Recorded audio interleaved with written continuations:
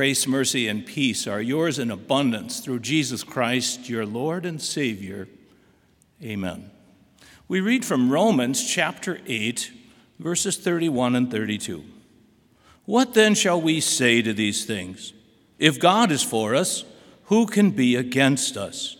He who did not spare his own Son, but delivered him up for us all, how shall he not with him also freely give us all things? This is God's truth, that we may have confidence in Christ. Amen. Please be seated.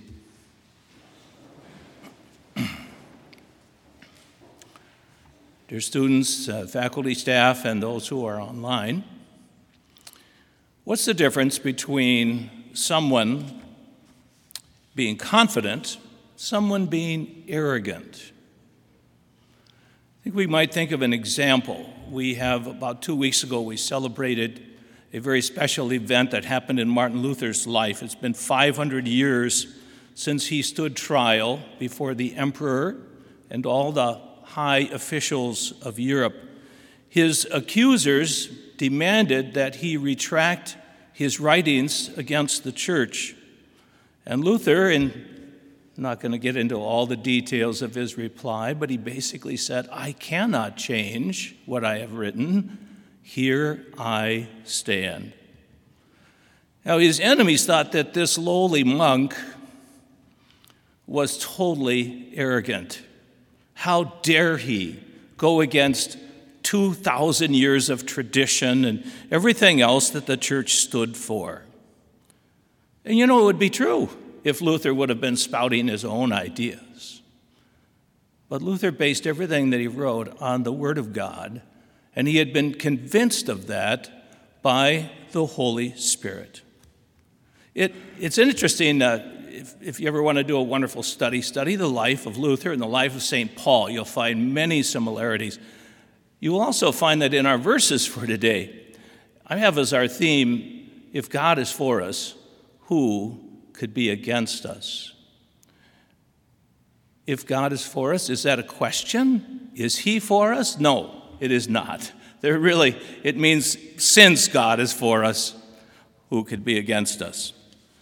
God is certainly not against us. The Bible makes it clear that he loves us, that he is committed to us and to our happiness. If there's anyone that people could depend on, it's God. But then people question, well, if this is such a loving God, then why does he allow problems in our life? We think of, again, the Apostle Paul, writing in the chapter before, Romans 7. And he's describing how he's got this sinful nature. It's a real problem. The good I want to do, I don't do. The evil I don't want to do, I keep doing. What a wretched man I am. Who will deliver me from this bondage? Not only that, but of course, later in Romans chapter 8, and about the middle of the chapter, he's going to describe suffering. And that people are suffering not just in general, but they're suffering because they believe and they confess Christ as their Savior. And on top of that, you have the devil who's constantly accusing us, trying to make us separate us from God, separate us from the means of grace that would keep our faith strong. And the problem with that is, if you don't have faith in Christ, you're not connected to him.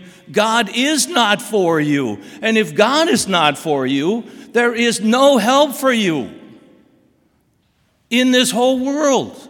There is no person who can help you. Now, some say, well, wait, God is love. He's even love without Christ. Yes, he is love, but how does he extend that love? Some would say, well, it's in how he answers my prayers. Well, what happens then when he says no? When you pray for healing, when you pray for some other problem that you have and it doesn't go away, when you pray, Lord, help my relationship with this person, and it just bombs. Does that mean he doesn't love you? No, Paul makes it clear. You know God's love best. in what he did in sending his Son. Again, we read in verse 32, "He who did not spare his own Son, but gave him up for us all, how will he not also graciously give us all things along with him?" Jesus makes the entire difference. Because he died to take away our sins, we can receive God's love. Our sins were blocking that. They were keeping it from him. His justice demanded payment for those sins. Jesus made that payment so that now there is nothing that separates us. There are no accusations that can be made, whether by our conscience or anyone else we know or even the devil. Because God is the final judge, and if he says you are innocent in Christ, you are innocent. And even you can't say anything about it. Our future life in heaven is guaranteed in Christ. Believe it. Probably a week from now, you will have forgotten pretty much everything I've said, because that's just, my nature and yours. I will have forgotten most of what I said, probably, by next week. But here's something I want you to remember for the rest of your life. Whenever you have a concern, go to Romans chapter 8, because this is one of the most faith-building chapters in the Bible. Remember earlier how I said Paul was struggling with his sinful nature and how it was always condemning him and he felt so wretched? Well, let's go on from chapter 7 to the very first verse of chapter 8, where he says, "There is now no condemnation to those who are in Christ Jesus." Again, Christ Jesus took away our sins by his sacrifice. He has provided us with his perfection, his holy life. By faith in him, God now sees us as perfect. What do you accuse when somebody's perfect? There is no condemnation. Move on to a few verses later, in chapter 8, right? You're going to remember that, Romans 8:14. "Those who are led by the Spirit of God are sons of God." Now, we're not talking about sons and daughters. We are talking about the legal inheritors. And what are you going to inherit? Those who are led by the Spirit are sons of God. You will inherit eternal life. You are heirs of heaven. Verse 18, chapter 8, describes our sufferings at the present time. Paul says they are not worth comparing with the glory that will be revealed to us. So think of yourself in the science department. You've got one of those balance scales, and on one side you've got all the sufferings you've ever had in your whole life. And by the time you're done in life, that's probably a lot of suffering. And on this side you have the glory that God's going to reveal for you when you're in heaven. The sufferings are going to be light, momentary, compared to the glory that you will receive. So, be confident in God, even in suffering. Also, Paul assures us to be confident in prayer. Verse 26. "We do not know what we should pray for, but the Holy Spirit intercedes for us."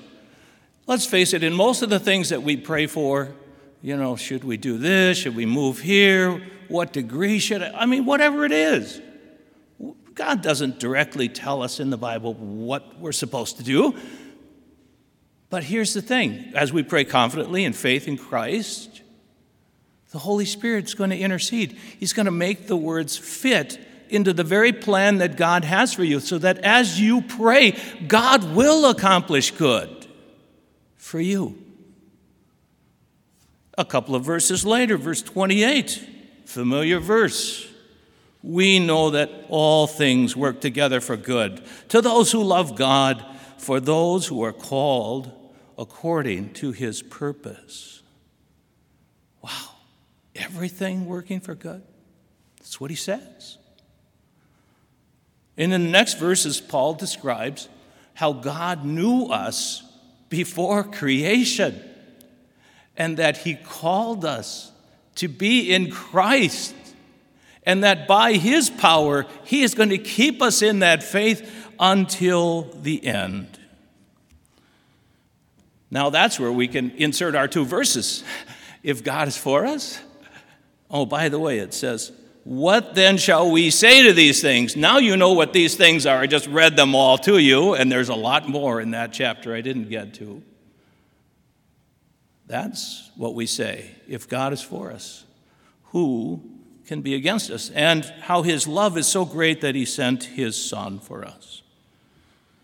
And so Paul says at the end of this chapter, despite the devil, despite problems in life, and all the other things that are trying to stand against you, he concludes in verses 38 and 39, I am convinced that neither death nor life, neither angels nor rulers, neither things present nor things to come, nor powerful forces, neither height nor depth nor anything else in creation will be able to separate us from the love of God that is in Christ Jesus our Lord. I am sure to the world, if they were listening to Paul, they'd say, are you crazy? You're saying to the world, bring it on. I don't care what you send against me. God is with me. His confidence was not based on himself. It wasn't arrogance. His confidence was based on the Word of God and the completed work of Christ, his Savior. And we can be just as confident as Paul or as Martin Luther, as the Holy Spirit works faith in us in those same promises. You know, in the future, our country seems to be turning further and further away from God, and it's going to make it more difficult to live and to express our faith as Christians. That means the promises of Romans chapter 8 are going to be all the more important for you. Hearing God's word will accomplish his good purpose for us. We never want to be arrogant, just continuing to be in ourselves. We're doomed to fail. The littlest thing can blow us over, just like it did with Peter and his denial of Jesus. But in God's truth, in Christ, we can confidently say, here I stand. God help me. Amen. Let us pray. Please stand.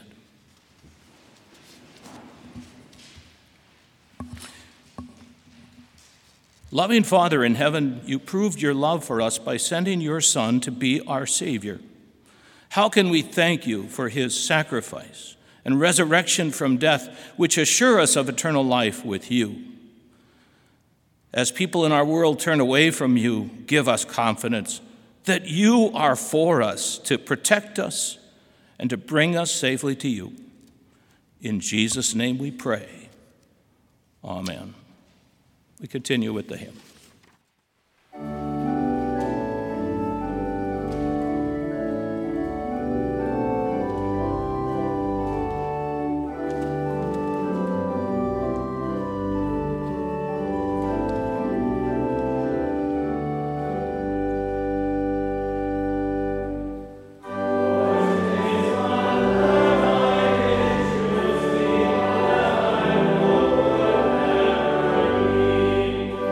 For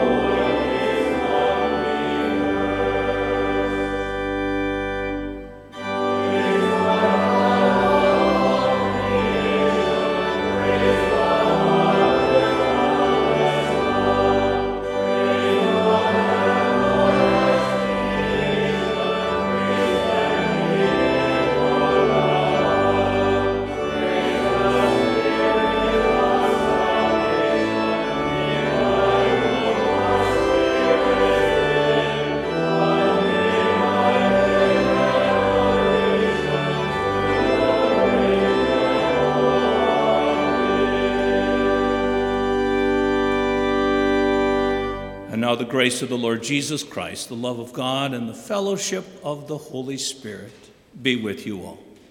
Amen.